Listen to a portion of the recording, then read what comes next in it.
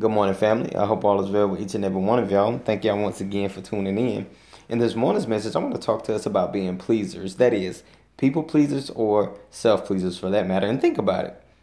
Living to please ourselves, that's one of the easiest things that we could ever do in this life. Because one, we know what we like. Two, we know what we want. And three, sometimes we even know what we need. It's trying to please others. That's what makes our life difficult at times. Think about this. When you're at work, who do you try to please? You trying to please your boss or your supervisor. If you're married or if you have a boyfriend or a girlfriend, you trying to please them. And to add to that, if you got kids, you trying to please your kids.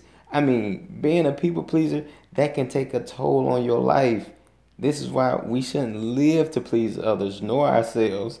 As a Christian, we have an audience of one that we should seek to please, and that is Jesus himself. Think about it like this.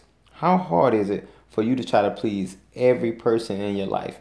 Now, me personally, I'm gonna go out on a limb and say it's nearly, if not fully impossible to do that. You try to please everybody, you're gonna make yourself go crazy.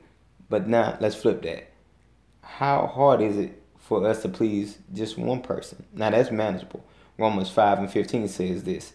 And he, that is Christ, died for all, that those who live should no longer live for themselves, but for him who died for them and was raised again. Bottom line, I believe that once we begin to live our lives to please Christ, then we'll be pleased with ourselves, others will be pleased, and then we won't have to worry about pleasing everybody else. Because once we get in line with Christ, everything else falls into place.